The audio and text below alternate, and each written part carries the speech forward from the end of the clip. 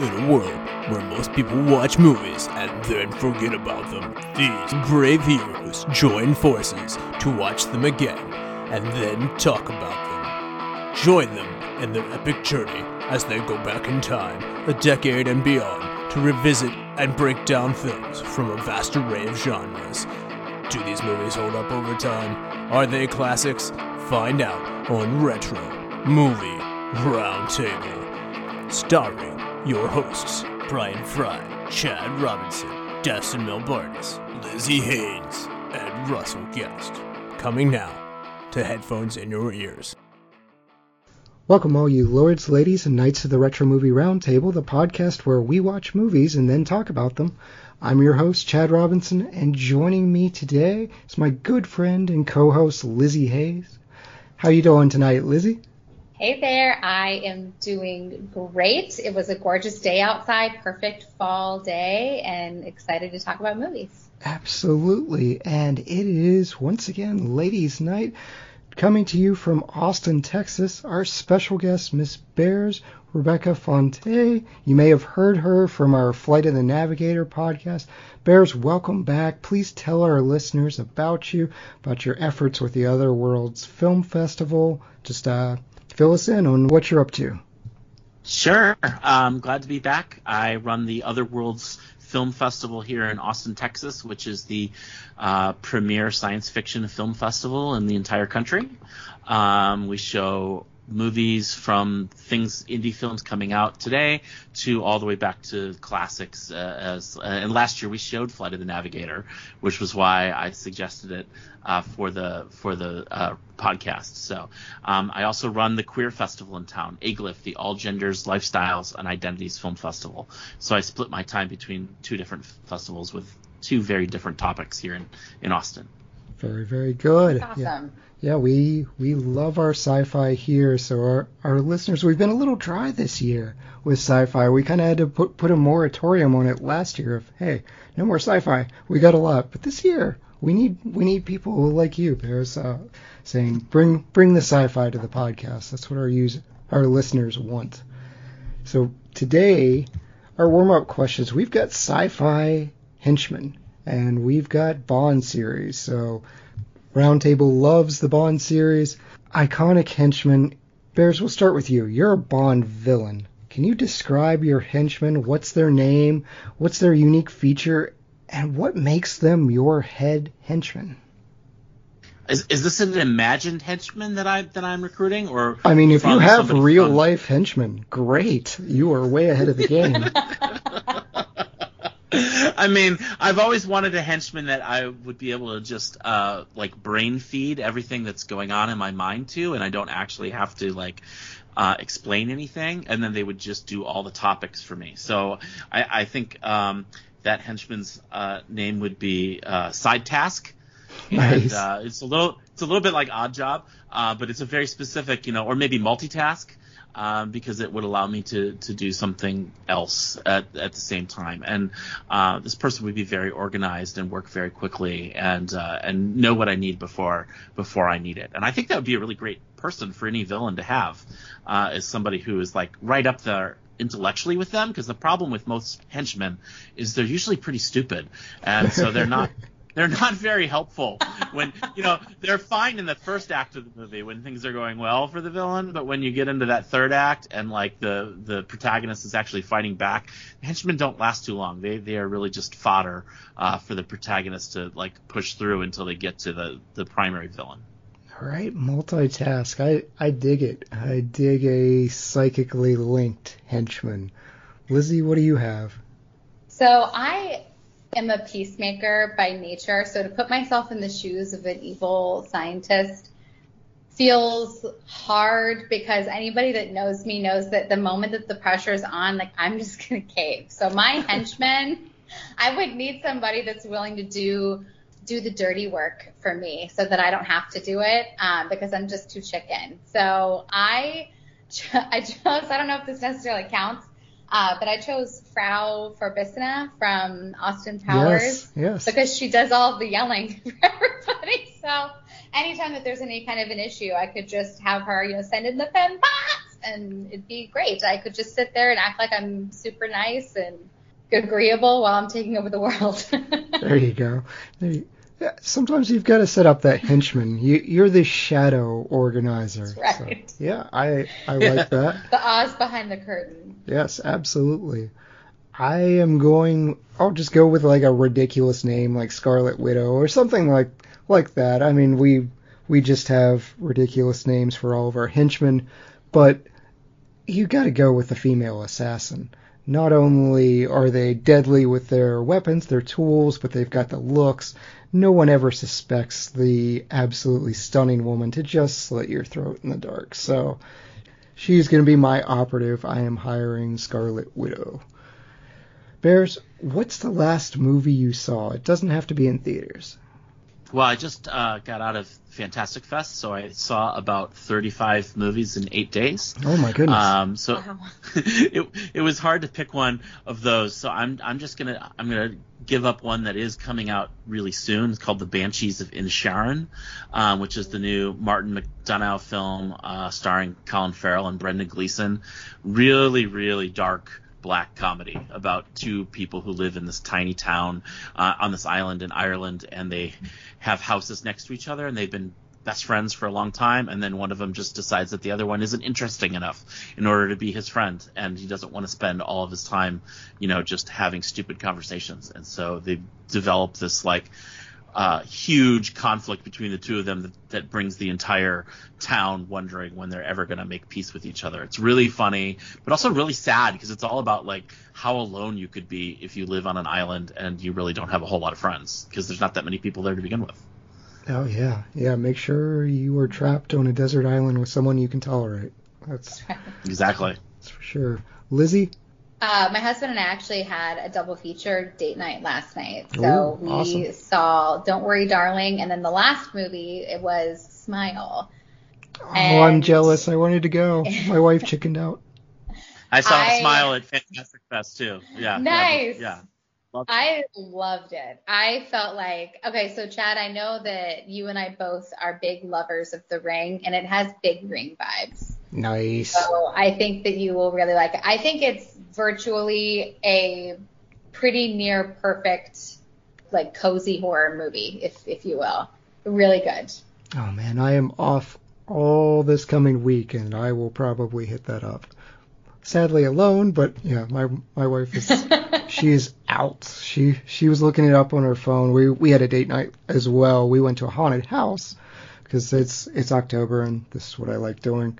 She's like, if we're going to go see Smile, I've got to look up everything about it. I was like, no, don't ruin the movie. So I did not get to see. Couldn't she look it up and then not tell you? I would know. She wouldn't tell me, but the reactions. I want someone to go into a horror movie blind. So she has to prep herself often for these types of movies.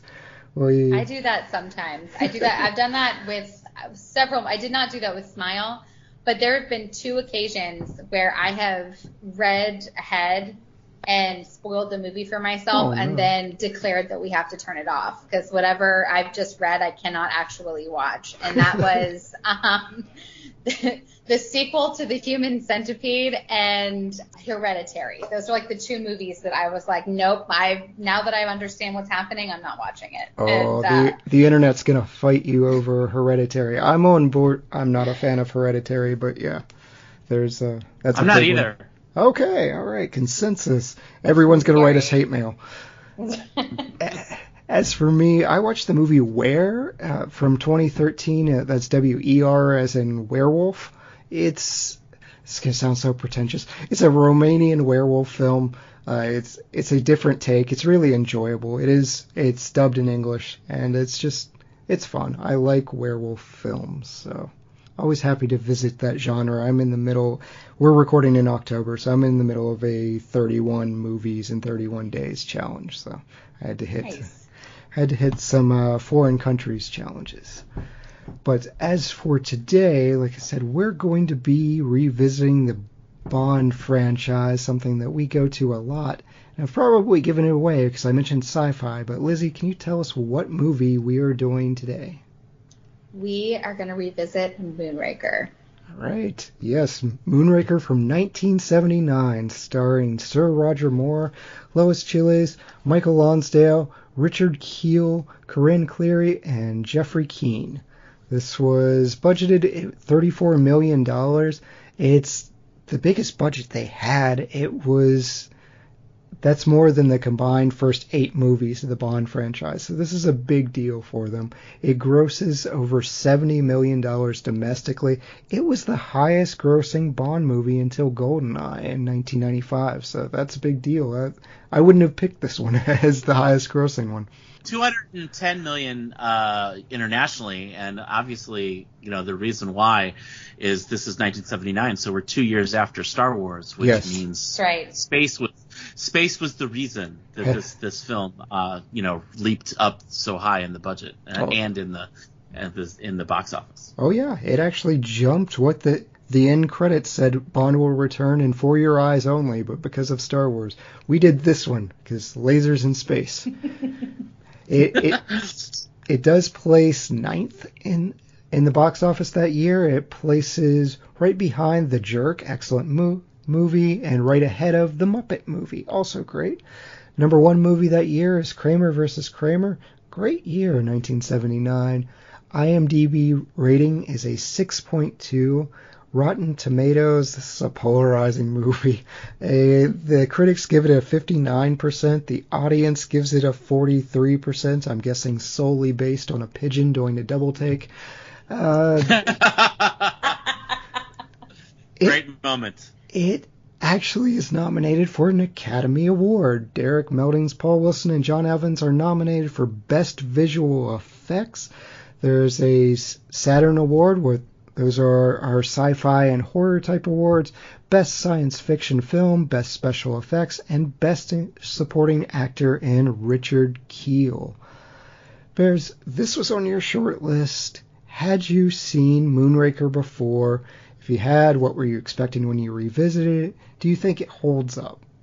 Well, I definitely had seen it before. I'm one of those people who Roger Moore is my Bond. I grew up with Roger Moore. I saw these films in the theater. Yes. I'm pretty sure I saw this film in the theater. It would have been, they always come out at Thanksgiving, so I would have been with my grandparents and my parents. So I'm sure, and I was a huge Star Wars fan, so I'm sure we saw this in the theater. I gotta say, I think in my mind, since I have become a person who runs a science fiction festival, I convinced myself that this film was probably terrible and that the science was so terrible in it that it was unwatchable, even though I hadn't watched it in probably 20 years or so. I feel like there was a time in my life when I rewatched all the Bond movies, and that was probably right after college. I didn't remember much about it, except that Jaws was in it, Jaws being Richard Kiel, the henchman. And, I was going to say that it actually lived up to my very low expectations, and I ended up enjoying it more than I thought I would, because, it's a Bond movie, so no matter what, it is fun. If you don't mind Roger Moore, which I know that's another thing that people disagree with a lot about, is how they feel about Roger Moore. But I love him. So, yeah, I enjoyed it. Right. How about you, Lizzie? Had you seen Moonraker? What were your expectations? Are you a Bond fan? So I had never seen this movie before. Wow. And confession that I'm kind of I don't have a lot of knowledge on Bond. I've seen Casino Royale and most of the Daniel Craig Bond movies, but I feel like that would categorize me as still a rookie Bond fan, knowing if he's the only Bond that I've ever really seen. And so You're about to really impress me if you said you'd seen Casino Royale, i.e. the Woody Allen version. Yes. The parody version. You're a real fan, yeah, because that's the one that came out. Not part of the traditional franchise, yeah. You are breaking Russell's heart right now because he hates Daniel Craig so very much. I'm not a huge Bond fan. I have always said that I like action, but I think action has to only be done. There's only one way to do it, and it's to make it fun. I think if action is too serious, I'm out. I can't. It's just too hard for me. And so I had the expectation, to be totally honest, that I was going to absolutely hate this movie. I was like, I'm going to watch this movie. I'm going to do it. It's lazy Sunday. I'm going to press play. My kids are napping. And you know what? If it's 2 hours of my life that I'll never get back, then it is what it is. But I got to be honest, I didn't hate it. I really didn't. I think that this was a lot more fun than I had anticipated it being. I think that there's a campiness to it that communicates, at least to me, of like, hey, we know that this is a little ridiculous and we're just trying to have fun with it, which then allowed me to, as the viewer, to have fun with it. Yeah, low expectations, but overall ended up being a good experience. This is going to be such a wild extreme for you, going from Daniel Craig to this is as silly as Bond gets. Moonraker has just, it's an 11 for the campiness and silliness. So yeah, we need to get you some Connery in here just to get some like a hybrid of what's going on. But I'm like Bears. I am a huge Roger Moore fan. He is my Bond as well. I recognize, like, I really don't like the movie Octopussy. It's just nothing works for me, but Man with a Golden Gun is my favorite Bond movie of all time. And so I'm excited when we get to do a Roger Moore movie that isn't Octopussy or A View to a Kill. We did A View to a Kill, and Russell actually booted me off of the podcast because I can't say nice things about it. They throw dynamite from a refrigerator, from a blimp. Yeah. So this one I was excited to revisit. It's not one of the highest ones that I go back and watch. What I primarily remembered was, hey, this is the one in space with the huge space station. Well, space isn't a huge part of it, and I'd forgotten so many of the other cool things. Of course, I remember the pigeon double take. That's up there with the slide whistle from Man with a Golden Gun. Poor Roger Moore just gets these horrible Bond moments in here. I think it mostly held up. What surprises me is some of the visual effects, because it's obvious when we're throwing dummies up in the air, and there are a couple other things that haven't aged well, like the lasers at the end.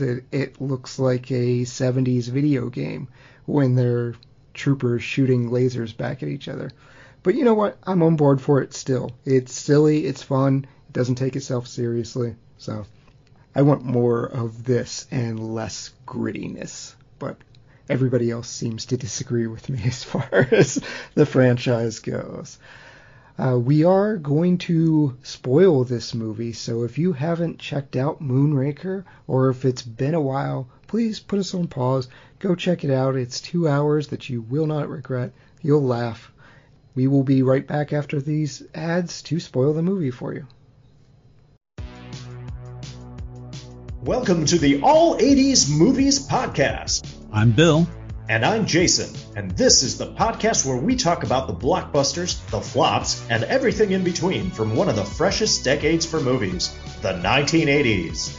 So whether you're a brain, a jock, a valley girl, or a Jedi, we've got some 80s classics for you. Do these movies stand the test of time? Are we discovering something new? Is there an 80s movie we're finally watching for the first time? Join us each week as we dive into the cinematic nostalgia that inspired and influenced a generation. From the hits to the cult classics, we'll discuss our earliest memories, favorite scenes, fun facts, and our not-so-favorite movie moments, too. It's the All 80s Movies Podcast, now available on all major streaming platforms. Please subscribe and happy listening. And we're back. One last warning before Lizzie spoils this movie. If you haven't checked it out, please check out Moonraker. Lizzie, can you tell us what the heck just happened in this movie? Yes. So our movie opens with the space shuttle Moonraker being carried on a large cargo plane for the British government. It's en route when two men emerge and hijack the plane. A distressed British government decide to turn to their best agent to locate the space shuttle and return it unharmed. Bond, James Bond. We then cut to James Bond, who by no surprise is getting cozy with a woman on a plane, when he quickly realizes that she, along with her sidekick Jaws, a man with razor-sharp teeth, are targeting him. Bond is able to successfully jump out of the plane, steal the henchman's parachute, and escape successfully to return to Moneypenny and receive his next assignment to save Moonraker. Bond begins his search on the shuttle at the home in which it was made, Drax Corporation in California. Upon arrival, he meets Corinne, a beautiful pilot with an eye for Bond, who introduces him to Drax and tours the estate. During his tour, he sees the beautiful astronaut trainees, to which Corinne says that Drax has had a passion for selecting and training the astronauts at his home base. During his meeting with Drax, he's given no answers to the whereabouts of the shuttle, but is introduced to Dr. Goodhead, who spearheads the G-Force training.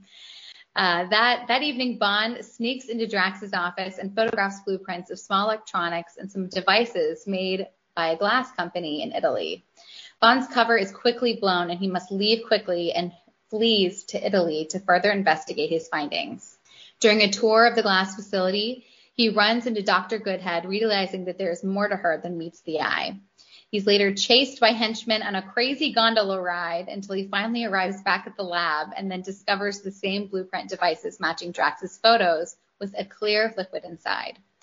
Upon investigating, the liquid is released, and Bond watches as 2 scientists die while animals and plants remain. Bond later confides in Goodhead, and she drops the act, revealing that she is CIA, and although they don't fully trust one another, they end up spending the night together, allowing Bond to look through her things and see that her next move is in Rio. Bond tries to ambush Drax, and Drax is one step ahead of him, leaving him looking reckless. Bond's superiors then demand that he takes a leave, to which he decides to go on vacation in Rio, where he finds the liquid is actually a source from a rare orchid that causes sterility and is modified to only affect humans. After a long battle with Jaws, a returning henchman from earlier, and a run-in with a large snake, Bond finally makes his way back to Drax's control room, where he sees that Drax is launching Moonraker space shuttles. Drax leaves Bond and Goodhead for dead, but not before they escape Drax's trainees and make their way onto the space shuttle. They see that Drax is addressing all of the trainees from earlier, and he reveals his great plan to create the perfect specimen, those who are genetically and physically superior. Upon hearing this, Jaws realizes that he will not be a part of Drax's plan and decides to switch sides and help Bond with his cause. A fight breaks out, and Drax is ultimately defeated and pushed out into open space. And the movie concludes with Bond victorious and doing what James Bond does best, with Dr. Goodhead in space. Very nice, very nice. Yeah, you mentioned snakes, and poor Prof. Snake, it didn't deserve that. But so gondola chases. Moonraker is just over-the-top action. It's entertainment. It's filled with gadgets and spy gear, and I'm particularly interested in you, Lizzie, your experiences with Daniel Craig, and you're not getting these types of spy gear and gadgets. Do you like this type of Bond, or are you more of I want my grounded realism? I think it's fun. I mean, I don't have a lot of experience with the Daniel Craig, so I can't really remember what comes to mind with him. But I do remember from the Kingsman movies, that's kind of like a little bit of a parallel to James Bond, I suppose, where so fun.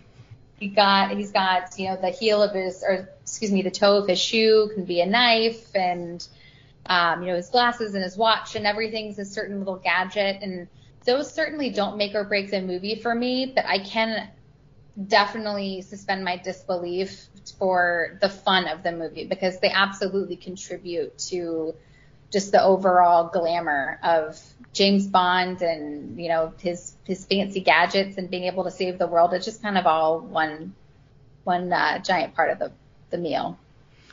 I think this is a film that has some of the most over-the-top gadgetry, though, because I think the gondola that's souped out with machine guns and becomes a hovercraft. Yes. I mean, that one. I had read some.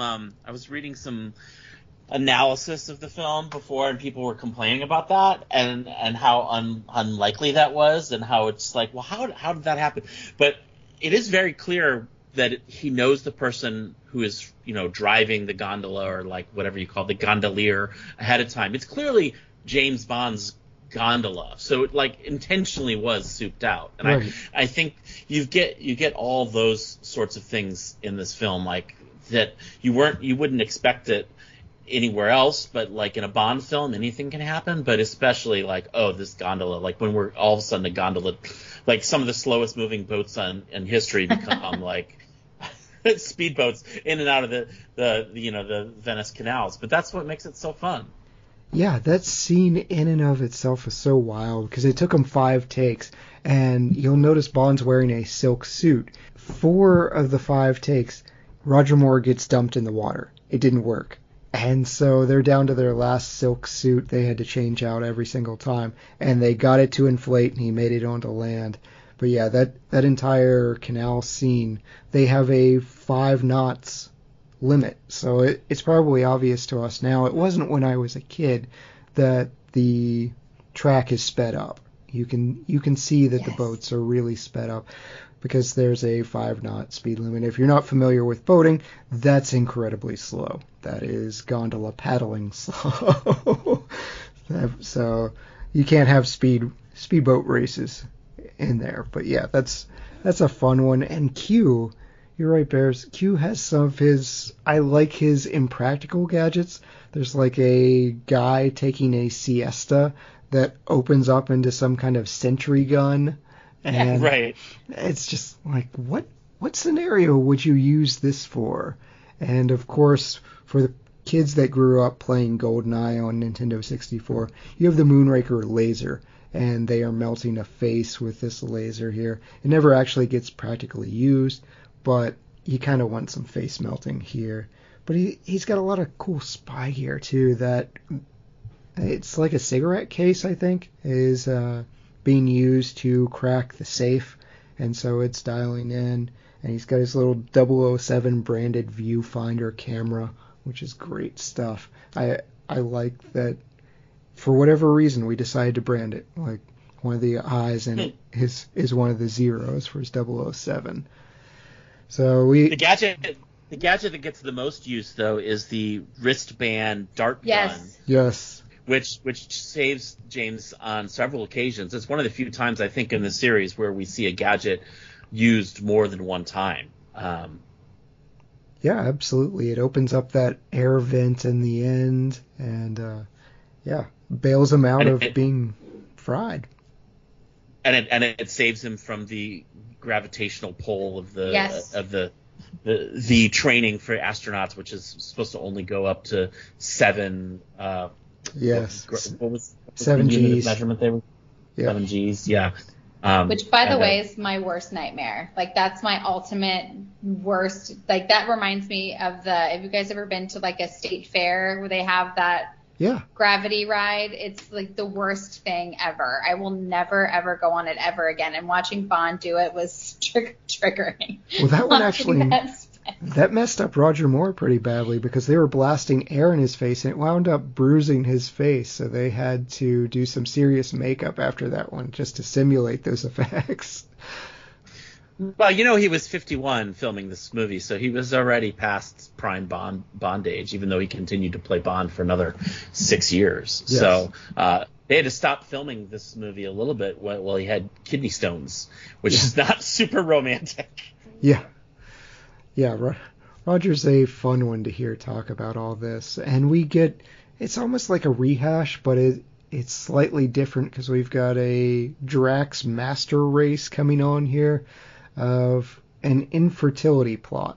We see this on Her Majesty's Secret Service. Blofeld was going to make everyone infertile, and it was under the cruel guise of an allergy study. And as someone that suffers from allergies, I really don't appreciate that.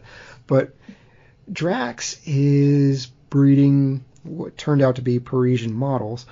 He's picking them to repopulate the Earth, which is all kinds of creepy, and he doesn't seem qualified, but nevertheless, Do you like Hugo Drax? Bears, we'll start with you. Is he the kind of deliciously evil bad guy, or is he missing the mark in your Bond rogues gallery? I actually think he's one of the dullest Bond villains. I mean, first of all, it's fairly obvious that he's the bad guy from the very first time they meet, right? So it's like I don't even know why the movie goes past scene 15 when they're in his mansion, which he's moved stone by stone from France into California for seemingly no reason, and because he could. Because he could. I mean, he's very dull as a person, and I don't quite understand why he felt the need to remove most of humanity from the planet so that he could take it over. I mean, he's got money. I just didn't quite understand his reasoning behind this, other than he wants maybe everybody to look like models. But to me, this infertility plan means we're at least a couple generations away from really being able to repopulate the Earth. Plus, it doesn't make any sense. If you wipe everybody off the planet, except for like the 100 people you have on like the spaceship, you're going to come back to the planet with very little ability to do anything. I mean, who's going to pick up your garbage? Who's going to like make sure that there's power stations so that you can watch television? Who's going to create television? I mean, it just makes no logical sense. Who would want to live in that world? He's super impatient, too, because the entire plot around stealing the Moonraker, which ultimately gives him away, is he had a failure in one of his other 6 Moonraker stations. So instead of just like building a 6th one, he steals one that's being carried on an airplane that weirdly has all its fuel on it. And yeah, he's just like, they said, why did you take this? Why did you fake this? He just goes, we had a problem with another one. It's like, oh, yeah. Okay. You're just super impatient. I guess I get it. Why not? To borrow a line from Zoolander. But why male models? Yes. So Lizzie, did you enjoy Hugo Drax? Is he your kind of bad guy?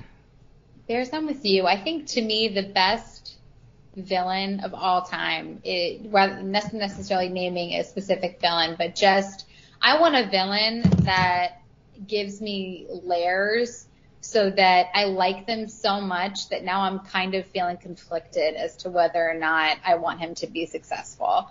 And like a Hannibal Lecter, if you will, like somebody where it's like, I know you're totally evil, but there's just something about you that now I find myself intrigued by you. And so I would have appreciated a little bit more layers to Drax. I appreciate that this isn't that type of movie, but then I would argue, well, if you're not going to give me layers, then at least make him funny, give me like a Dr. Evil or something that I don't know. I feel like he really lacked any kind of depth. I mean, no offense to Michael Lonsdale, but I just kind of think you could have plucked anybody and put them in that role. And I think he's pretty forgettable, unfortunately. No offense to him, but that's my take. Yeah, Bears kind of hit right on it for me.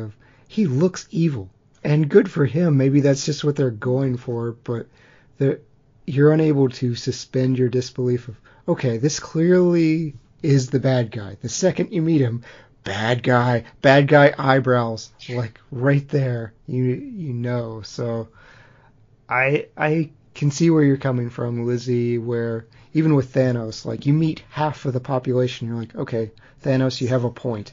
I can understand snapping your fingers, getting rid of half the population. Like on any given day when I'm driving, I kind of wish there would be a Thanos snap. I mean, even in earlier Bonds, if you think about Dr. No, I mean, he's at least charming. Yes. He knows how to work the system and to meet people and to use his influence, and you wouldn't assume he's a bad guy right off the bat. You would assume that he's probably not a straight dealer, but that doesn't mean he has some diabolical plot. Yeah, I think this one it's just too obvious. Yeah, and it is a weird plot of I'm going to repopulate the Earth with models. I'm assuming the people that are on the space station that are the engineers are part of what's preserving the technology, so that I covered that plot hole, I think. But to your point, yeah, we are going to have some very sexy trash collectors and very sexy janitors. I mean, we probably do. There are probably very sexy janitors out there. Shout out to you for what you're doing. But you can find them on OnlyFans. Yes. Yes. It just doesn't. It's a strange plot, and yeah, the entire earthly economy will collapse due to these 100 models. Gestation is 9 months. So we'll move on to our Bond girl. Every Bond film has got to have a Bond girl, and here we have Dr. Holly Goodhead. Name notwithstanding, or maybe you like the name. What do you think of Lois Chiles' performance, Bears? I mean, obviously, this is one of the classic names of all time for a Bond girl. You're a woman. I actually thought she was a pretty good foil for Bond. She doesn't necessarily fall for him right away, and she also doesn't ever trust him. And it turns out clearly because she's in the CIA, so she is built to be suspicious. But it is nice that we have a character who I think would be able to continue in the franchise if they ever did that. She can hold her own. She can fight. She can shoot. And she's not an idiot. So she's not just somebody who looks pretty in a dress. Whereas I think the pilot of the helicopter is definitely somebody who just looks pretty in a dress, and she gets fed to dogs. Yes. Yeah, what a harsh death there. It's like, I don't know what you're doing, but you're not going to outrun those Dobermans. This isn't going to end well for you. How didn't she get back on the golf cart? That was the big question that I had. Of you drove up on a golf cart, and then you see that there are dogs chasing you. Why don't you just get back on the golf cart? You have a way better chance with 4 wheels than 2 legs. But, I mean, who am I? You just came off a horror movie. They need to make the worst possible decision. I know. Let's run to the cemetery. Yes. Hide behind the chainsaws. Stairs. Yes. I love that commercial so very much. Lizzie, did you like Dr. Goodhead? I heard you giggling a little bit while having to read that. I'm so glad you had to read that. Sorry. Okay, so again, I had never seen this movie before, so I had 0 expectations. And I grew up, I saw Austin Powers when it came into theaters. I remember the Ivana Humpalot character and being like, oh my gosh, and having 0 context and knowing that the movies are heavily satirical for James Bond. But seeing this, it's like, okay, so Dr. Goodhead, that's funny. And then Drax is like, okay, we're going to take you to go see Dr. Goodhead. I'm like, surely this is going to be a male doctor. They aren't going to be that obvious that this is a woman saying, hi, I'm Dr. Goodhead. And I was just like, okay, you know what? They did it, and they sure did. Name aside. That's one of those amazing things, just to quickly go back to that, though, that as a child just flies right over your head. You have those movies where you watch them when you're a kid and then you revisit them as adults, and then you can appreciate the humor so much more now that you're old enough to understand it. So as far as her as an actual character, I liked her. I appreciated that she was, as Bear said, that she was independent and she could hold her own. She was kind of a little bit like an equal. But I gotta say, I felt like I had whiplash with this movie because I know that Goodhead is the official Bond girl. But in the beginning, he's groping that woman on the plane. I'm like, oh, this is the Bond girl. Oh, nope. Okay, nope, she's not. She's bad. Oh, okay. Oh, so this is woman with pilot, Corinne. Oh, nope, because she gets eaten by dogs, and Bond doesn't even care to go back and figure out what happened to her. Justice for Corinne. And then he has his fling with Goodhead, but then he goes to Rio and just completely forgets about Goodhead, and then it's all about Manuela. So then I'm just like, I have whiplash with you. I think that you have a problem, Bond. I think you need to, maybe look inward and figure out why. It is clearly his weakness, but yeah. Yes. Usually at least in these earlier ones, the first one, maybe even 2 women that you meet, one of them's dying a horrible, horrible death. Rest in peace, Strawberry Fields. She is the one that gets famously coated in gold. As far as names, I really want you to see Honor Blackman as Pussy Galore. Like, we are not... That's a real thing. We are just not trying. There's plenty of Tool. That's another one. I mean, there's fantastic names. And Dr. Goodhead is right up there with just... I feel like the just resentment coming from Lois Chiles when she meets Roger Moore, she meets Bond for the first time, because Bond's being a jerk. He's like, you're a woman, and he's obviously making reference to the name, but there's also a little bit of she's a doctor, she's a scientist, she's an astronaut, and then he doubles down on it. He's like, oh, so you're training to be an astronaut. And she whips out all of her credentials and just like, I'm right up there. He's trying to explain all of these things to her. I hate the term, but I guess what they're doing is it's mansplaining back in the 70s. Like, he keeps trying to explain things that she already knows and is an expert on.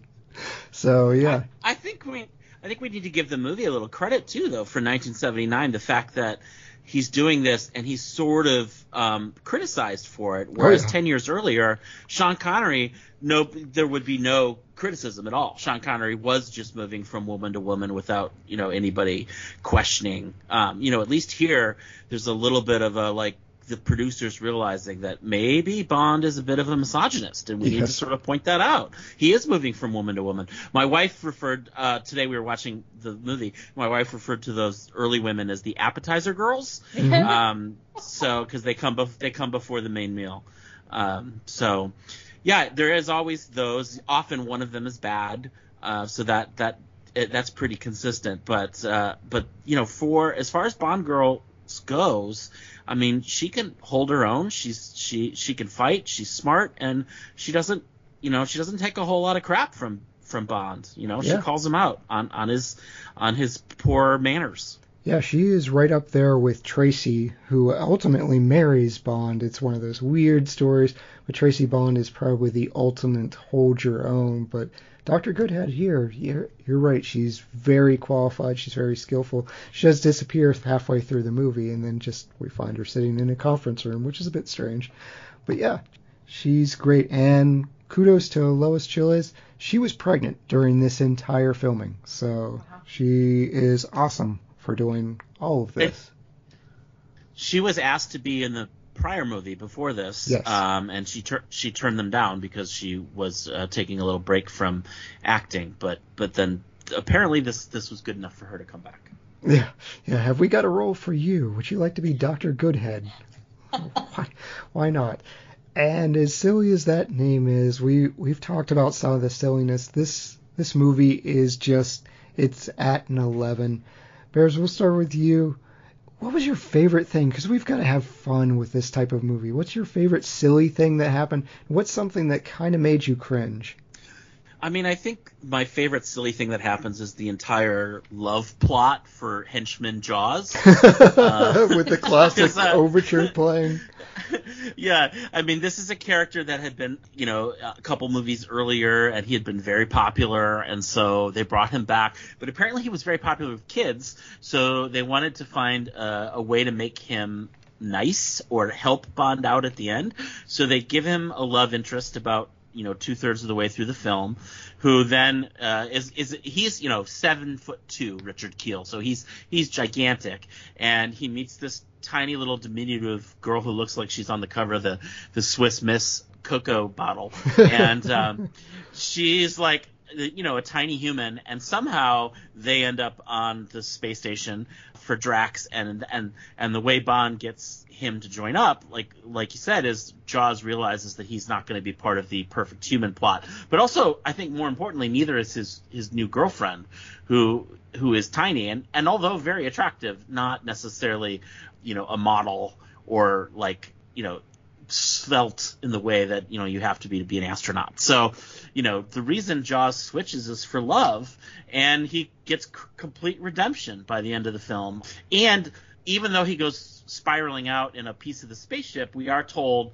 they're only 100 miles from Earth, so they'll probably live. And even though we don't get confirmation of that, there was a plot written into the next movie, For Your Eyes Only, that Jaws was going to appear. That did get lost in the rewrites, but it was planned that he lived. So we can just assume that he lived. He also appears in video games for future generations of Bond fans. But that's, I think, my favorite plot. That's just so ridiculous, but it just makes me smile because we see so many henchmen in Bond, and so few of them have, any sort of development. And this is really nice. And it's also really nice because it's an actor that he got along with Roger Moore. They were really good friends, and they wanted to bring him back. So I think that works really well. I think the thing that doesn't work well, and you've already mentioned this, is the laser fight at the end of the movie, which is the Drax henchmen floating out from the spaceship with a platoon of U.S. Marines floating out, the early version of the Space Force, apparently, floating out from the space shuttle with their lasers. And, it's a very slow-moving laser beam fight that I just don't think it's going to live up. Even in 1979, it's not going to live up after Star Wars, even though, they make an attempt to be in space and get everything you could out of that plot. I think it was not where their skill set was at. Yeah, those are both excellent. I do want to point out that children are terrible writers, and we should never listen to their fan mail. Children writing in just saying, hey, we like Jaws, make him a good guy. Why does he have to be a bad guy? Well, children, you're wrong. Jaws is a bad guy. He bites through cables. We get introduced. His name is Jaws. He kills people. That's how we're introduced to Jaws. Yes. Which is fantastic. So I'd like to point out that Bond also kills people. Yes. Yeah, he leaves that conveniently out. Lizzie, what's the silliness that made you smile, and what's something that you were just like, I might be out on this? I think the whole gondola scene I loved so much because up until this point that particular point of the movie I was watching and kind of on the fence on how I felt about it because, at this point he's gone to California, which by the way, I was so confused that entire time because I'm watching being like, we're in California, right? I feel like we have yet to meet a single American in California. They were transported with the Stones. Right. That's right. And I'm just like, are they in California? I'm very confused. And so, that whole thing, chase happens, and then he's, with the dogs. And so now he's in Italy. And I hadn't quite decided how I felt about the movie and if it kind of where it was going to go. And so this whole gondola ride for me almost felt like the movie communicating to me, we don't take ourselves that seriously. If you needed any kind of indication that this is supposed to be silly, this is it. Because that whole gondola ride, the coffin and the man coming up out of the coffin and all of the little gadgets, and then you've got the lovers they're doing more of a lover's lane ride, and it gets split in half, and they're completely oblivious. Yes, as if they're just so enthralled with each other. And then the fact that there's the inflatable that then takes them out of the water, and it was so ridiculously campy that watching it, you couldn't help but laugh. And then it was kind of the same thing with the the Dr. Goodhead name, where you're there's just no way on God's green earth that you are trying to be serious. This is you have a sense of humor and you're trying to communicate that. So I liked that scene a lot. I hate to be a repeat offender, but I really have to agree that I think the whole end sequence for me got really tired. I actually found myself pressing pause to be okay, how much of this do I have? I'm sorry. The first half I really enjoyed. And then as the movie continued to go on, I feel the air kind of got pushed out of my tires. And once they were in space, I kind of lost a lot of interest. I think once they introduced the lasers, it kind of made me cringe a little bit.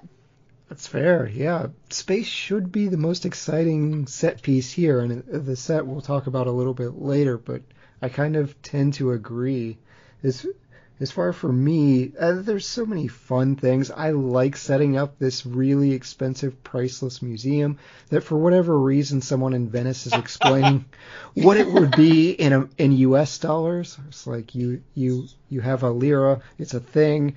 Why are you just saying, well, this would be 1 million US dollars, and that's the only thing that sets up, and they just trash everything, and the little bowl gets its own segment. Like, they're going to use the crystal sword. It is Chekhov's gun. It's like, oh, this is a one-of-a-kind crystal sword. Like, that's going to get used. That's going to get broken. But just everything else, just wanton destruction, and I am here for it. There's a 7-Up endorsement, like a massive 7-Up endorsement. I don't know if they were hurting for money. This was a huge budget. There are so many funny things that happen here. There's also a Christian Dior obvious product placement too when they're checking her perfume. Yes. And to see if it's death defying. Yeah, there's several noted product placements in this movie that they're slightly painful. Yeah. British Airways. Oh yes. Gets tossed into a billboard that is a British Airways billboard in Brazil because that's a big flight. Back and forth between Rio and London. I don't think so. Yeah, the ambulance fight, which is a statement in and of itself. The gondola ride you've mentioned is amazing, and I've harped on the pigeon a little bit as well as things that make me cringe. But yeah, I think I'm with all of you all. Like, space should be the best part of this movie, and it's the worst part of this movie. And that makes me very, very sad. That laser fight could have been cut altogether. We could have figured something else out, but having what looks like an early Rareware game where they're just little pixels going back and forth, that's the part of this movie that just did not hold up. We have talked a lot about Jaws, though, and he gets to come back. This is popular fan demand. He's one of the rare baddies that comes back. I'll put this out there. Is he an all-time great henchman? Is he up there with the Oddjobs, the Knickknacks, and Maydays of the world? Is he up there in the echelon of Bond henchmen? Arguably, he's the greatest henchman of all time, in my mind. But I'm a Roger Moore fan, so I'm gonna err on the side of the people who faced off with him. But because he gets that character development of changing from being a bad guy to being a good guy and helping Bond, I mean, you can't expect any other henchman to have that. I think to get that kind of like depth in henchmen, you have to wait until like an Austin Powers movie where they actually spend more time on the henchmen than on anybody else. Yes, I like the Irishman in Austin Powers, that they're after me, Lucky Charms.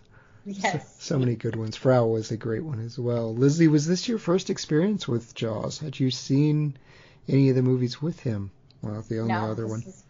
This was my first, and I spent a good part of this movie staring at that actor, like the whole earlier sequence, staring at the actor, just trying to figure out where I knew him from. And then it hit me that Richard Kiel is from Happy Gilmore. Yes. He's like the guy that Adam Sandler used to work for, and he gets a nail in his head. Mm-hmm. And that shooter has to hit the ball off his foot. Yeah. Yes, exactly. And that's the only thing I'd ever seen him in. But to me, Jaws makes this movie watchable. Like, I really do like Richard Moore. I think that even though I'm not super familiar with all of the Bond movies, I know of the different actors that have played Bond, and to me, he seems just campy enough that he can really pull it off. But still, I think even he isn't enough to make this movie 100% what it is. I think that Jaws kind of bringing his own kind of unique personality to it. And the fact of the matter is that he barely speaks. It's like, but that he just has so much personality in his little mannerisms and that creepy clown outfit that he puts on in Rio. And I don't know, I like him, and I'm with you, Bears, as well, that I think that also, him having his little love story, and then being able to have a conscience to him as well. I mean, there's a lot of layers, and I really appreciated that. So he really made this movie for me. I feel like people probably lost their minds in 1979 seeing him dancing and just throwing up his hands in the air as the revelers in Rio are like trying to get him to join in the dance, interrupting him, trying to kill Bond, do a very serious job, and then he just throws his hands up in the air and just kind of starts bobbing to the music with them as he's being carried away. I like that, but you're right. That's great. It's okay. It's so hard to do the expressions, and even just when he's standing behind Bond with his arms crossed, he just has this cocky look of like, he's going to turn around, and he's going to see me. He's just such a giant guy. For me, he is number one, like Bear said. I do like Oddjob a lot. I like the bowler hat that can knock off statue heads. That is just ridiculous and cool. But Jaws has actually both of them do have a Mythbusters episode dedicated to them. They actually tested if you could produce enough bite force to cut through a cable car rope. The answer Oh my god. The answer is no. So oh. Yeah, I know, spoilers. So what he was biting through was licorice, which is better or worse depending on your opinion of black licorice. But yeah, they actually made the teeth from these films and tried cutting different things. They got through a lot, but not cable. A little bit of trivia about Richard Kiel, just because I feel like, we've talked about him so much that we're probably not going to get back to him, so I want to let this out there. He co-authored a biography about abolitionist Cassius Marcius Clay called Kentucky Lion, which is really kind of like a high-level thing to be doing, right? And he married a woman who is 5'1", right? So very similar, and they were married for 40 years until his death. They had 4 children and 9 grandchildren. Yeah. Wow. By all accounts, he's just a sweet, gentle man who happens to be an absolute giant. So that's awesome. I didn't know about him co-authoring a book on abolitionists. That is awesome. Yes. Thank you for that. Last thing I'll bring up, Russell loves his skiing. This movie is much warmer locations. We are in Venice. We're in Rio partying. California, I guess counts, but to Lizzie's point, there were times I'm like, they said California, right? Like, where? Cathedrals? What is happening? But I'm not sure they shot that in California. I'm going to be honest. I think part of that, they brought the French mansion brick by brick, was because they really had access to a French mansion, and not anywhere in California. This was a Anglo-French French production, so they probably had to shoot something in France in order to get the money. Yeah, that really wouldn't surprise me. I didn't see if they actually filmed it in California, but that was probably to appease the American audience. But do you like our locations? Do you like going to these warmer weather environments where we get anacondas and we get gondolas? I have a lot of opinions on the locations. Let me first say the one location that you didn't talk about, because it's like a non-location, is the air. In the opening sequence, when they jump out of the plane and they're falling through the air, it's actually one of the best pre-title sequences in Bond history. Agreed. Which is like a parachute fight. It's simple. Like with the Daniel Craig movies, eventually they started being like 25 minutes. This is a very simple thing, but it took 88 takes in order to shoot that. And that holds up. You want to talk about something that holds up? I still can't believe that they, did that. But as far as locations go, you've got some amazing set designs that were created, especially for the space station. But the place I really love is in the Amazonian jungle when they go upriver and somehow manage to see a Mayan temple, right, which would be in Central America, and then go inside the Mayan temple, and it's apparently hollowed out with a waterfall and a pool and some sort of giant, computer systems inside there. So that location is ridiculous, but but it still was amazing. Like, I still enjoyed it, even though like I've been to like I've been down to the Yucatan Peninsula enough to know, like, all of the things that they were showing were not naturally occurring towards, anywhere together. And there is actually no orchid that killed out an entire group of people because it led to sterility. That's all fake. But it had the sense of being true. I don't know. I'm just wondering if there were any, like, Mexican American scholars, who watched this and thought about the Mayans. Yeah, I thought they were going for Aztec, and Aztecs were not in Brazil at all. So it's like, okay, we just want to have a really cool indigenous temple for no good reason, which, whatever. It was a cool temple. It had a snake. It had one random dumping point for Bond that he just happened to be standing on. Like, that's the little launching platform that the women throw him in. Yeah. They could have just had it in Mexico, if they really wanted to do something that felt like they were pulling from the Mayan culture. They could have just done that, and then they probably could have even played into the idea of the extinction of the Mayans in general. Maybe like pulled from actual history and then kind of taken some artistic liberties. Who knows? That could have been kind of cool.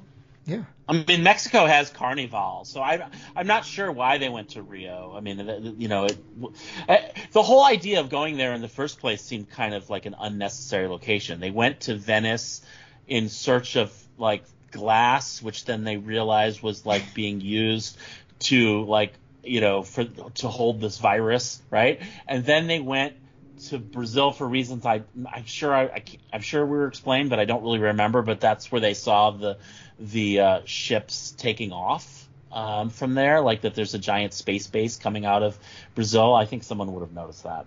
Yeah. Our satellites are completely useless in this entire movie. Exactly. Lizzie, do you like our jet setting locations? Yeah, I'm not mad at them for sure. I mean, I've been to Italy. Italy's gorgeous. So, I mean, I'm not mad at Italy. I've never been to Rio, but as I've said, I have been to Mexico. I went to Cancun, and then we went out to, like, the Chichen Itza area to actually see some old Mayan temples. And that was really a very cool experience. I appreciate what they were trying to do, but I also felt very confused by it because, like I was saying, the whole thing with Drax of being in California and then everybody having some kind of thick, ambiguous accent, and I'm just like, I'm not sure what I'm watching. And I think with the glass being done in Italy and then the orchid being done in Rio, I appreciate why they wanted to do all of that, but I think there could have been a little bit more of a natural cadence from place to place. But alas, I mean, I'm not going to be mad at a pretty backdrop. So it was fine, but they probably could have made it a little smoother. Those waterfalls in the Amazon where he hang glides over, those are stunning. And we get a beautiful shot, too, of the woman under the waterfall that kind of just acts as a siren, and Bond can't resist because here's a beautiful woman in a white dress under a picturesque waterfall, luring him to his death. But he's like, yeah, I might be able to sleep with her. Off I go. And so, and that's what ultimately leads to him fighting an anaconda in a pool. So yeah, that's I don't need a reason most of the time for him going to these exotic locations. It's just all part of Bond. It's flimsy. It's just, here's a cool place that we want to go and film with beautiful scenery, and we want to do some crazy stunts. This time in a gondola, and this time in a cable car, or in a speedboat with mines, and blow things up and toss dummies into the air.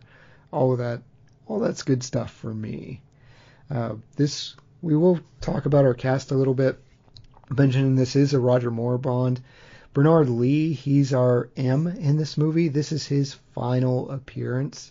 We've talked about Lois Chiles with Holly Goodhead. There were a lot of people up for this. Barbara Bach, who plays Anya in The Spy Who Loved Me, she was scheduled to come back, but she was dropped a few weeks prior to filming. Frank Sinatra was offered the role of Drax, and he was also offered the title sequence instead of Shirley Bassey. So I think that's intriguing to me. That would have been cool. Yeah. Also offered singing the title song Kate Bush. Okay. All right. So Ooh. Running Up the Hill. I was going to say, that's back. She's back in a big way right now. I didn't see that one. This is 1979. She hadn't even run up that hill yet, but she had visited Wuthering Heights, which was her big hit that came out in England in '78. So she was very new and fresh. Yeah, I like Shirley Bassey's voice so much. The theme doesn't work for me that well, but it's hard to imagine a different voice. The disco version at the end is actually much better than the original version. I agree. That plays during the opening title sequence. Yeah, I agree. Carol Bouquet, she was interviewed for the female lead. She winds up, if the name sounds familiar, she's the lead role in For Your Eyes Only. We get a Charlie's Angel, Jacqueline Smith. She was originally cast as Holly Goodhead, but conflicts with that show caused her to drop out. We do get Tanya Roberts later on, so we do get our Charlie's Angel fix. And Kim Basinger, she turned down a role in this movie, so I think that would have been interesting. It doesn't say who she was up for. I don't know if that was the lead role or not, but Kim Basinger intrigues me. But I think the one that stands out there, would you guys want Frank Sinatra as Drax, or is it just he's replaceable with anyone? I mean, yeah, anybody would have been better. That guy was so... Apparently James Mason was also looked at for that from North by Northwest. So I think anybody you could have, like, some personality. If it was Frank Sinatra, I might be more willing to, like, believe that he was a good guy. You know, this guy was just too evil. Yeah, I get criticized for having slightly bushy eyebrows, but that guy, like, you got to trim those back if you want people to believe that you're not attempting to sterilize the entire planet. Yeah. To me, it feels like watching, again, kind of drawing. I know that this movie clearly is well before Austin Powers, and Austin Powers would never exist if these Bond movies hadn't been previously made. But since I saw Austin Powers first, I feel like I see a lot of parallels kind of drawn, particularly with Dr. Evil and Drax a little bit, just almost in like the drama. But that's what I would have actually liked to have seen in place of Drax, is somebody that actually is like that, isn't afraid to kind of go there and be over the top. And I think Frank Sinatra, I mean, I don't necessarily know if he'd be able to give you a comedic effect, but I think he'd at least be able to be charming and enough to, like you said, make you question whether or not he's good or not, and then maybe even possibly make you feel a little conflicted about whether or not you agree with his evil plan. Yeah, he would definitely nail the charm, and I feel like he could bring kind of the old-fashioned wit to it as well. It wouldn't necessarily be like ham it up, but I that's going to come up later for me. So this was an original Ian Fleming novel. It says it's based on Moonraker. That's kind of debatable. Just about every character is wildly changed, everything that happens in the book, but this was just pushed because of Star Wars and the success of Star Wars. So we get that in here. Albert Broccoli, who's famous for the Bond series, he is our producer. Lewis Gilbert is our director as well. Gilbert is famous for Alfie. He does You Only Live Twice, The Spy Who Loved Me, and Moonraker. So he does visit the Bond franchise as well. You know who put forth an idea that wanting to direct this film was Steven Spielberg. Really? I do know they contacted him. Steven Spielberg contacted Albert and said, "Hey, I hear you're going to make this Moonraker movie." He had already asked to make the movie prior to this, the You Only Live Twice, and had been turned down, and he was turned down again. It was a childhood dream of his to direct a Bond film, which he never got to do. So, well, they do contact him because if you'll notice on the keypad for our sci-fi fans, it's Close Encounters of the Third Kind. It's that 5-note motif. Broccoli called up Steven Spielberg and said, "Hey, can I use this?" And later on, Spielberg called up Broccoli and said, "Hey, can I use the 007 theme in one of my movies?" And Broccoli responded kind of tongue-in-cheek. He goes, "Well, that's more than 5 notes." So yeah. Spielberg was like, "Oh, Okay, we'll work this out. But yeah, we'll talk about the set. This set is wild. That space station, it took 2 tons of nails, 100 tons of metal, 220 technicians, 10,000 feet of construction woodwork. It's the largest set ever built in France. And I know we criticize the space station quite a bit, or at least the space portion, but were you at least impressed a little bit with what they managed to build here as far as our set? I mean, I felt like I was on a space station. I think they did a good job. Yeah. I mean, also you got to remember it's 1979, so we haven't had as many versions of space stations, to be built ahead of time. So they weren't pulling from too many sources. They had to really decide what their space station was going to look like. Yeah, to give people an idea, this is the first time an accurate depiction of a space shuttle appeared on film. So to Bear's point, we're in pretty much uncharted territory here. You wouldn't think of Bond as groundbreaking, but in a lot of manners here, it is. Lizzie, did you like our space station? Yeah, I loved it. I think anytime you're watching a movie that is done in the 70s or anytime before technology was really able to advance and go into that CGI piece, you have to kind of look at it from the lens of the fact that these things are being built. And I think it was super impressive and really realistic looking given what they had to do with it. The set had nothing to do with why I didn't like the sequence. Yeah. It's unfortunate as to why. To me, I think that they gave themselves the perfect canvas and, maybe just picked the wrong paint. I like that. If you will. Yeah. Ooh, good metaphor. Yeah. The thing is, they saw Star Wars and they were like, ooh, we want to make a movie set in space. And so they were like, well, let's use this Moonraker novel because, that's set in space. But Moonraker, the novel, actually isn't set in space. They never go to space. They never go to the moon. Moonraker is the name of a missile project. And there is an industrialist whose name is Drax who is making this missile. Pretty much that's the only thing that they kept from the book at all. So to me, when we're talking about going to space and whether that was not as interesting as some of the other locations and why they needed to go so many locations, like you got all excited about making this movie because you wanted to go to space, and yet that's 1/4 of the location and probably the dullest part of the plot. It's very simple once we get up there, and the shooting down the space pods at the end is like it's a bad video game. It doesn't even live up to Stay on Target with Luke going down the trenches of the Dark Star. It's really a missed opportunity. Yeah, that's a tough legacy to live up to. Wardrobes, costumes, and makeup, I always feel like they're a whole lot of fun. Bears, start with you. Comments on our Bond wardrobe, whether it's the women, whether it's Bond himself. Well, the women's dresses look amazing. Yes. They are these flowy, soft silks. I mean, it really feels like it's pulled right out of the pages of fashion magazines of the time. And so that's really great. And then you've got the fun costuming in Rio when you see Carnival, and that gives a real sense of life. I think the astronauts' uniforms or the uniforms when they're up on the space station are pretty damn dull, and could have been. Yeah, I think they just look like janitors. Mm-hmm.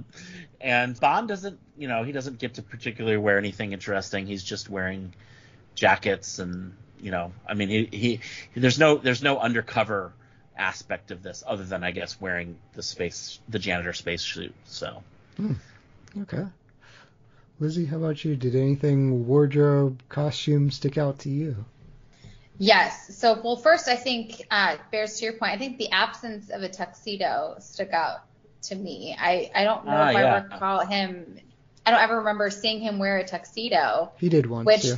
To me, it's just like that's the staple of every Bond picture. So I think the fact that he didn't wear that more often stuck out to me. But one thing, I guess, is just also bears to your point, the flowy dresses, particularly their nightgowns, really stuck out to me, because I think that is something that I think has changed so much in our culture. And like, Bears, you can tell me if you will agree with me. It's like, women, we go to bed.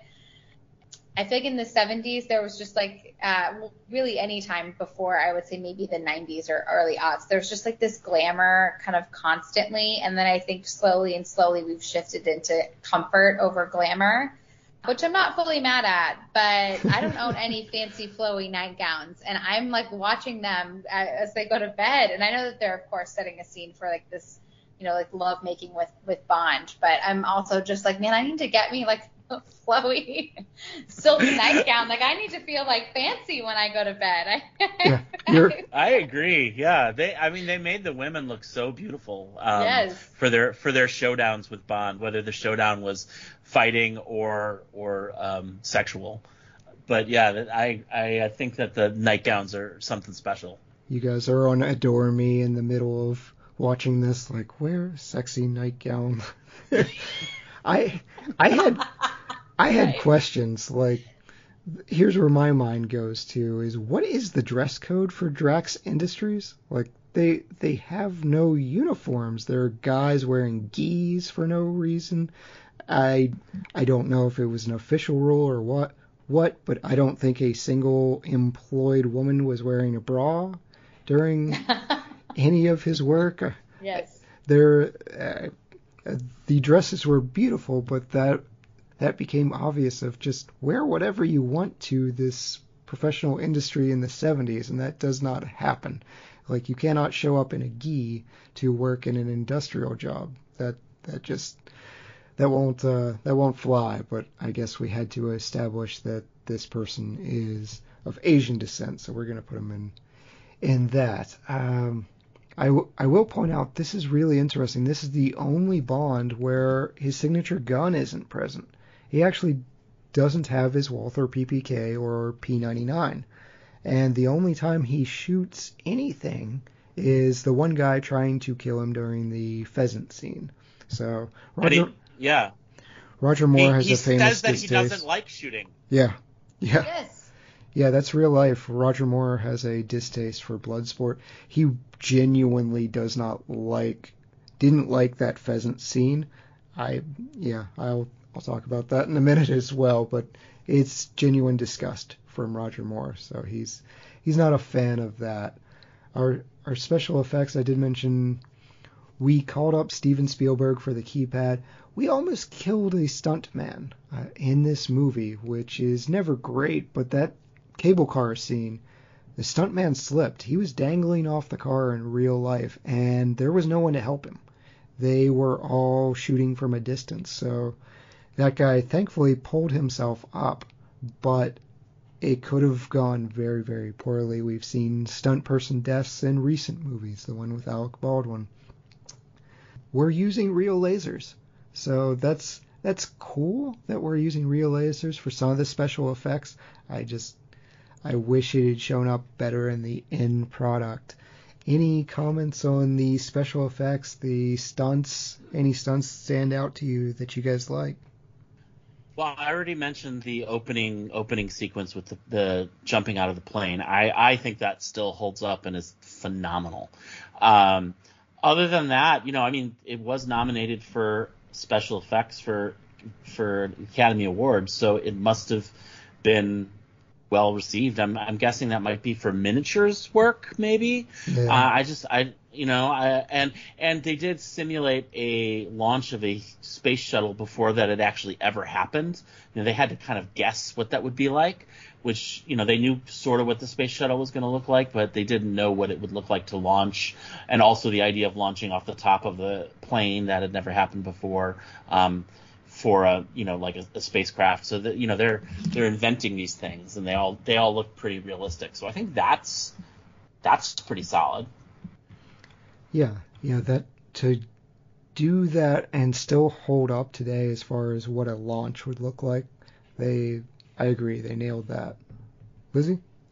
I'm with you, Bears. I love the opening sequence. I thought that grabbed my attention immediately and made me excited to watch the rest of the movie because I didn't, you eventually obviously know that he's going to survive. I mean, this would be a very short movie if he didn't, but just figuring out, seeing that he's gotten pushed out of the plane, how exactly is he going to get in touch with the other person that's just jumped out, get a hold of their parachute, getting it buckled just in time. I mean, to me, that was by far the most exciting moment of the movie, I would say. I was truly, excited and on the edge of my seat during that scene for sure. It's fantastic and may come up again. Pressed for time, so I will just briefly mention, we've talked about Shirley Bassey and the Moonraker and the reprise. She does do 2 other Bond themes. She does Goldfinger, which is, I think, the standard of all Bond songs. And she also does Diamonds Are Forever. So this came to her kind of through serendipity because a lot of people, Frank Sinatra turned it down, Johnny Mathis was approached, Mathis was unhappy about it, he drops it, so John Barry winds up offering it to Shirley Bassey just weeks before release. So she had very little time. It's still a great song. She's got such a wonderful voice. So pressed for time, but I will throw out a little kudos to Shirley Bassey. What I do want to throw out as far as kudos are movie superlatives. So are you all ready to hand out some awards for us? Yes, let's do it. Let's do it. Bears, who's your MVP of Moonraker?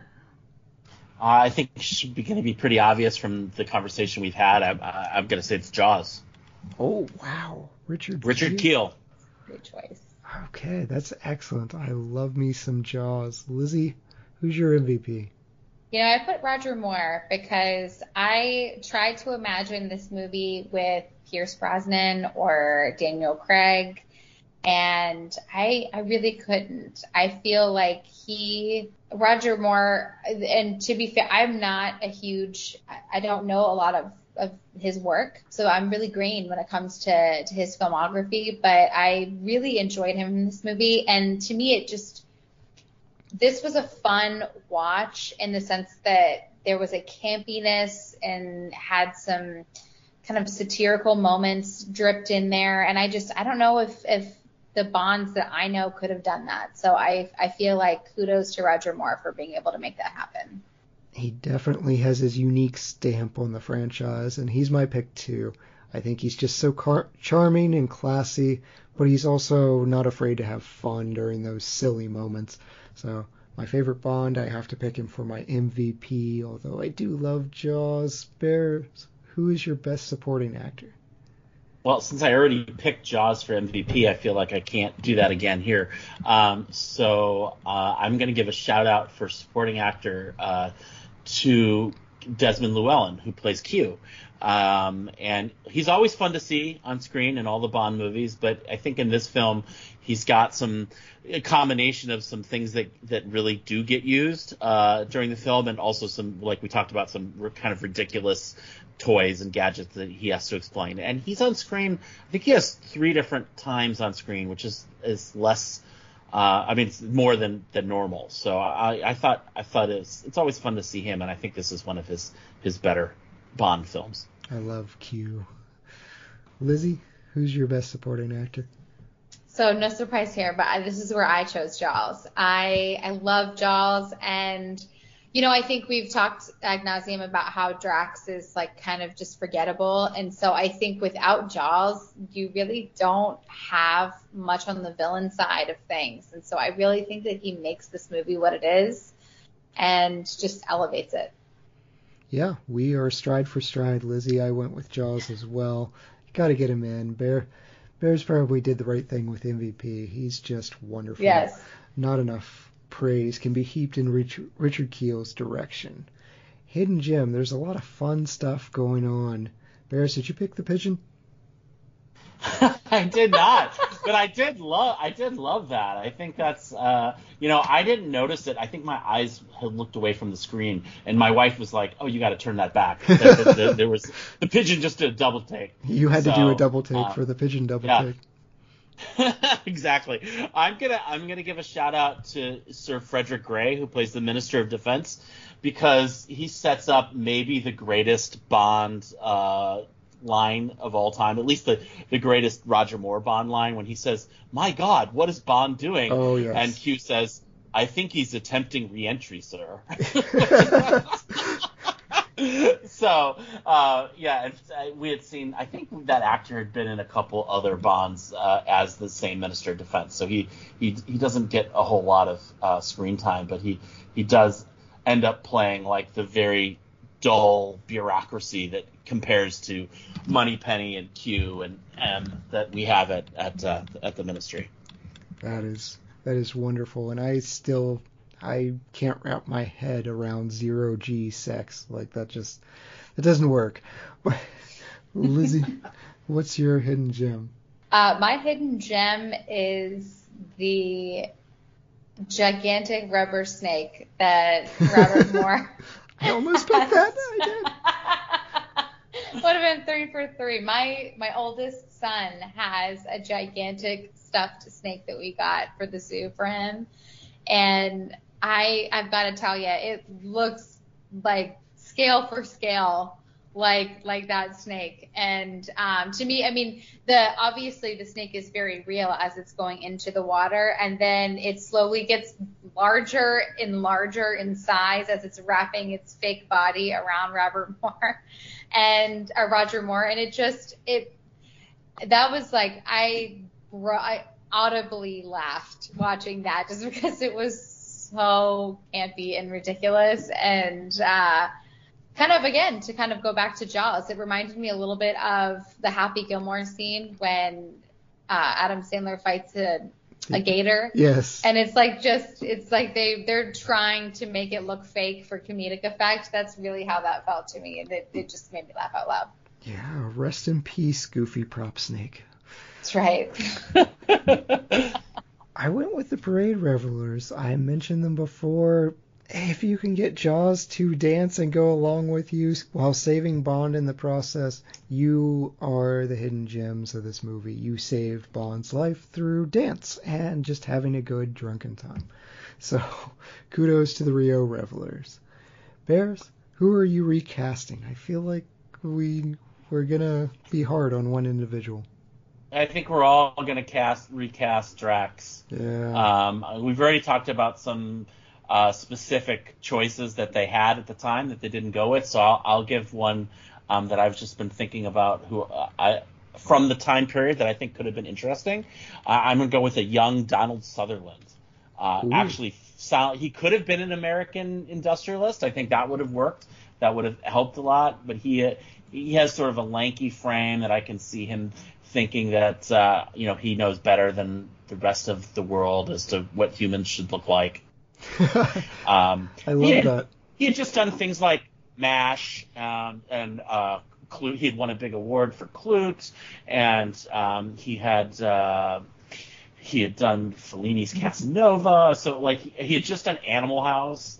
He was definitely somebody that people would have gotten excited about seeing, but he wasn't a huge name yet. So. I love that. Lizzie, who are you recasting? Well, no surprise that I'm recasting Drax. Yeah. And I wanted to replace him with Tim Curry. I think that I think would be able to match the campiness. And honestly, I cherish Tim Curry. To me, he is such a Renaissance actor. He can do so much. He has so much range that if you wanted him to be just like completely evil, disgustingly wretched guy, I think he could totally play that. But if you wanted him to be funny and cheesy and campy and kind of go along with this world, I think he could do that too. I think he could be a hybrid of everything. I think he would have brought so much charm to such a forgettable role. I will never reject a recast with Tim Curry. Love him. Every time he shows up in an episode, it's like, okay, we know who our MVP is going to be. It's yes. Tim Curry. You can't help it. Love it. I went after poor Drax too. Poor Michael Lonsdale. Like, you don't deserve this. You just need a different role. But the mystique of the bad guy being slowly revealed, it was just ruined by his face, and that's an awful thing to say. But I want Sinatra. I want this handsome guy who I can believe is going to be like, hey, I want models repopulating the earth instead of looking like Michael Lonsdale. You want someone that's charming and just kind of oozes suave and sex appeal, and I think someone like Frank Sinatra with those piercing blue eyes, like, he's that guy. So, yeah, I want Frank Sinatra here. Best shot, and I'll be honest, I found this movie to have a bunch of great shots, but Bears, what is yours? I think we mentioned the fight in the glass factory, the glass museum. There's a particularly good moment in it where they're fighting next to a stained glass, the thing that you see at the back of a chapel, the rose window. Oh, yes. And they're moving closer and closer to it, and then you get revealed that there's a party going on down there, and then he gets pushed out of that window and ends up in the piano. And Roger Moore's got a great one-liner where he says, "Play it again, Sam." Yeah, stop misquoting Casablanca. Darn this movie. Yes, but I really enjoyed that scene. That blue light in the scene, and yeah, you're right. Yeah, that was gorgeous. Lizzie, what's yours?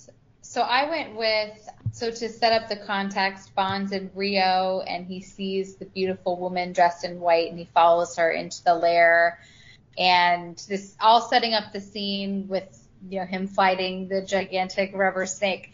And but there's a really cool scene where they do this kind of bird's eye shot where all of these women emerge, and they're kind of surrounding him. And then there's a little, the little pond area where the snake is, and just that kind of look down of Bond being surrounded by these beautiful women. I had no idea what was about to happen, so the shot itself was visually beautiful, but two, it also was a really exciting scene because they just kind of stood there for a little bit and let you stare at what was happening, and that gave me enough time to really play around different scenarios in my mind of being like, okay, hold on, are these women that Bond has all slept with and they're all coming to exact justice on him for ghosting them, or is this like or is this going to be like an Austin Powers situation where they're going to be fembots, or is what's going to happen? And I was a little underwhelmed with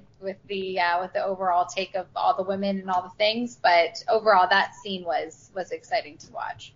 That would be a great movie. All the women that Bond has scorned. Right. It would take a while to get through, but yes. I imagine it would, seeing how he made his way through quite a few women in this one. On Her Majesty's Secret Service, I think the count was 13, something ridiculous like that. Yeah. Goodness. Yep. It was literally scheduled.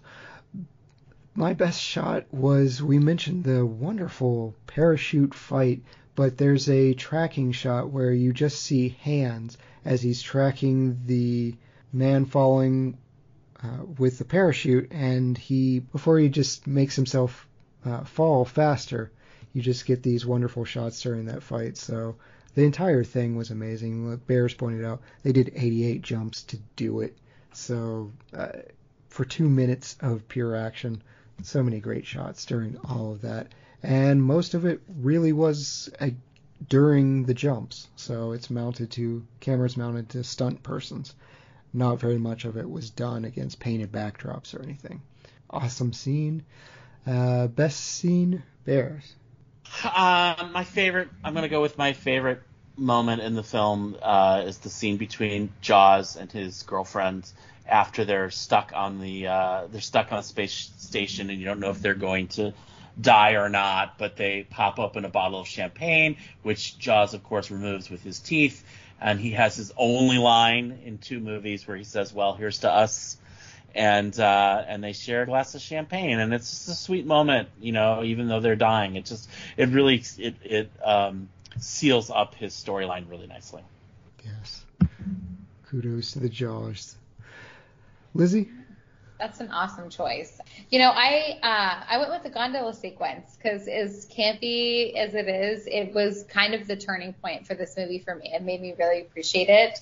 and get excited to continue watching it. So I just think the ability to not take itself so seriously and just be over the top, I really enjoyed. Excellent. Anytime you cut a gondola in half, that's good stuff. That's right. Yeah. For me, and reading about how it almost got a stuntman killed, well, that's not cool. But the cable car scene, it made me nervous even prior to knowing that. And knowing someone almost died, yeah, that I feel pretty justified in being nervous for everyone up there. And I think that's just such a tense fight scene. So for me, that is my best scene in the movie. We've talked about wonderful makeup, but Bears, what is your best wardrobe or makeup in this movie? I'm going to give a shout out to the aforementioned nightgown that Corinne Dufour wears after being a helicopter pilot, and then and Bond visiting her in her chambers in the evening. It's a beautiful white silk nightgown. Yeah, gorgeous. Lizzie, what's your best wardrobe? Oh man, I had the nightgowns as well. I'm sorry to be a broken record, but it was the most memorable thing for me. It was the number one thing that I wrote down, and it really truly did make me feel like I need to go out and buy fancy nightgowns for myself. Yeah, I'm gonna go with someone we didn't talk a whole lot about, was Manuela. She has this gorgeous orange dress during the Carnival, and she just looks stunning against this colorful backdrop of Rio. So I really thought of all the beautiful nightgowns, like the pop of color in the orange dress, I thought she looked gorgeous. Change one thing, and only one thing about this movie, Bears. What are you changing? I'm going to change something. I'm going to change the continuity after this movie. I would like to have seen Goodhead return as a recurring character, as the American operative that Bond has to deal with for the next several movies, which would be really interesting considering they hooked up and obviously he moved on to other people. I think if this movie was made today, you would definitely have a little more of that sort of realism, and I think she was a really interesting character and could have pulled something like that off. All right, I want her back too. I like that. Lizzie, what are you changing? I'm fine with the idea that Bond loves his women. I'm not here to yuck anybody's yum. If he wants to sleep around, then that is his absolute prerogative. But I would have loved to have seen more of the women kind of take after Goodhead, and the fact that it's like everybody is just dying to sleep with James Bond. And I think in real life that's probably not always the case. I mean, I'm sure he would get a lot of tail, but I think, he goes to, he just walks into Corinne's room and he doesn't even try to woo her or talk to her. He just kind of basically plants one on her, and then they go for it. And I'm just like, dude, you're not even trying. Throw out a little romance. And then in Manuela, it's even worse when he goes to Manuela. She makes his martini shaken, not stirred for her. And then they talk about what they have to do that evening. And he's like, oh, well, I know what we can do that will take up 5 hours. And if any man that I had just met ever said that to me, I don't care how handsome he was, I would be so grossed out if somebody was like, oh, I'm just going to take your ribbon on your dress and pull it apart and just suggest what we're going to do for 5 straight hours. I'd be like, we have cards. We can play a card game. We can continue to drink. And if it leads to us spending the night together, then that's great. But maybe you should just get to know me first a little bit. So I would have loved to see somebody give Bond, teach him a little humility, I suppose, in the womanizing department. I think that he could have somebody give him a run for his money. That's fair. I mean, if anyone said to me, I know what we're doing for the next 5 hours, I would assume it's watching Lord of the Rings extended editions.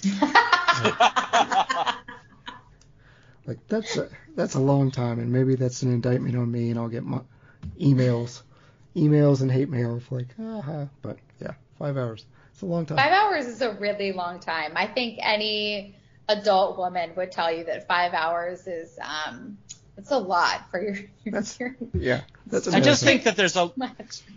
there's a lot of cuddling afterwards. Right. That's fair. They're cuddling and maybe ordering room service, pillow talk. All of that sounds really lovely. But and of course the act itself is great. But I'm just talking about the idea of just him walking in and just claiming whatever he thinks he can claim. I'm just like, I don't know. Maybe just have a little bit of humility. I think that would be more attractive. That's fair. For me, I think there are so many silly things that you could change, but one thing that I didn't really think was silly, and this is just personal preference. I understand people do this for sport, but I'm not a big fan of the pheasant shooting scene.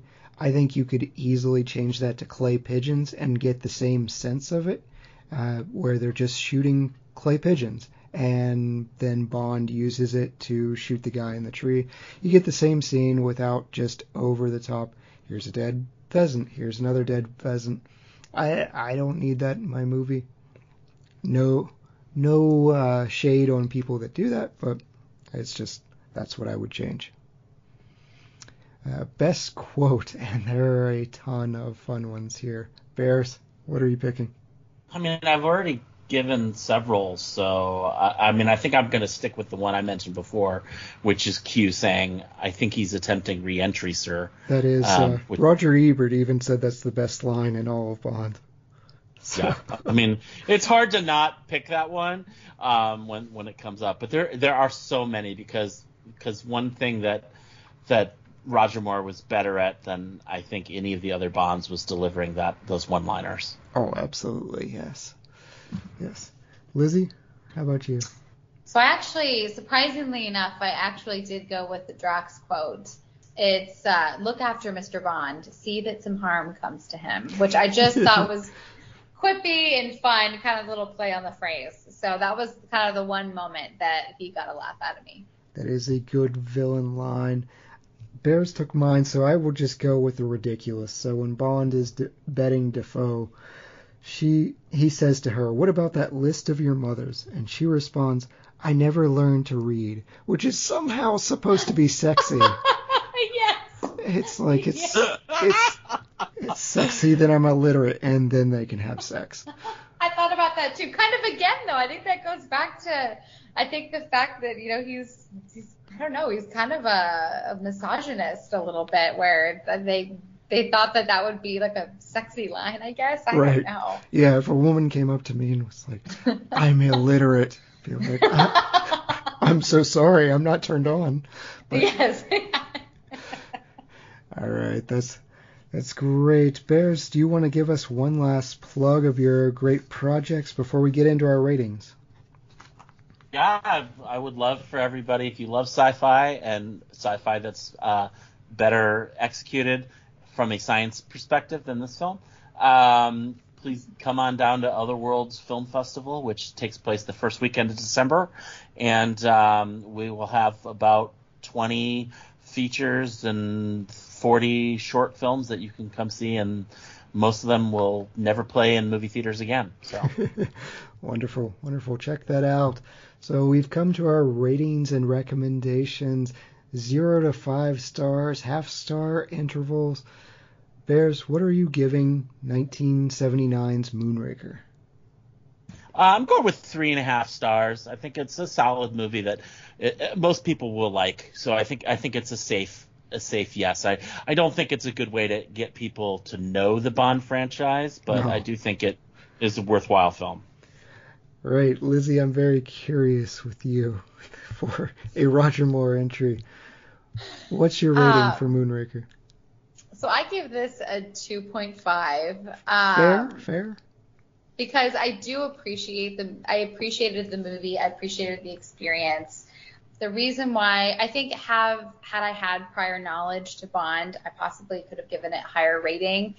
But the reason why I gave it the rating that it did is that I just genuinely don't think I'm its target audience. I don't think that these movies were really meant for somebody like me who isn't particularly excited over James Bond. I'll watch it, but he doesn't give me the butterflies that I think he gives a lot of other people who are just loving that action. it was a nice entry for sure, because like I said, I don't want anything that's going to take itself too seriously. But overall, pretty average experience for me. I feel so bad. I feel like I'm completely betraying Russell's because I know he's. Don't feel bad. Don't feel bad. This is why we have different perspectives, and I think it's wonderful. I think that's great, because it's no fun when we all just have the same thought process and we're all like, we all like the same thing. So that's awesome. I'm so glad we have your perspective. I do feel that pressure from Russell, though. It's probably influencing my star rating a little bit, because there have been threats coming into my cell phone. So I am going 4 stars under penalty of death. I feel like this movie has a ridiculous amount of glaring problems that I'm just going to ignore altogether, because it is fun, it is entertaining, it's silly, and I have a good time. If I'm looking at it critically, it's probably below a 2.5. But I'm not a critic. I had fun. 4 stars for me. And talking of big star movies, we are going to do some Veterans Day movies coming up. We're doing our salute to services. Our option number 1, Top Gun from 1986, as students at the United States Navy Elite Fighter Weapons School compete to be the best in the class. One daring young pilot learns a few things from a civilian instructor that are not taught in the classroom. Option 2, Rambo First Blood Part 2, 1985. Rambo returns to the jungles of Vietnam on a mission to infiltrate an enemy base camp and rescue the American POWs still held captive there. And option 3, Iron Eagle from 1986. A young pilot plans a rescue mission when his father, an Air Force colonel, is shot down over enemy territory and captured. What are we doing, Lizzie? I just saw Top Gun Maverick, and it was unbelievable, so we got to go Top Gun. All right. We're going to turn and burn Highway to the Danger Zone. Excellent. It's overdue. Bears, thank you again for joining us. Thank you for rejoining us, I guess. Thank you, Lizzie. Thank you, all the lords, ladies, and knights of the Retro Movie Roundtable. We invite you to reach out to us. We want to hear from you. Please subscribe, rate, review us on iTunes, Spotify, Stitcher, wherever you get your podcast. Give us a like on Facebook. Follow us on Twitter at movie_retro. Email us at retromovieroundtable@yahoo.com. Producing and providing this podcast is fun, but it is not free. There are hosting fees, things like that. We invite you to show your support for us at Patreon, patreon.com/retromovieroundtable. Any contribution is much appreciated and goes towards making this show better for you, the listeners. So as always, thank you for listening to us. Be good to each other and watch more movies. Lizzie? We're going to need a bigger boat.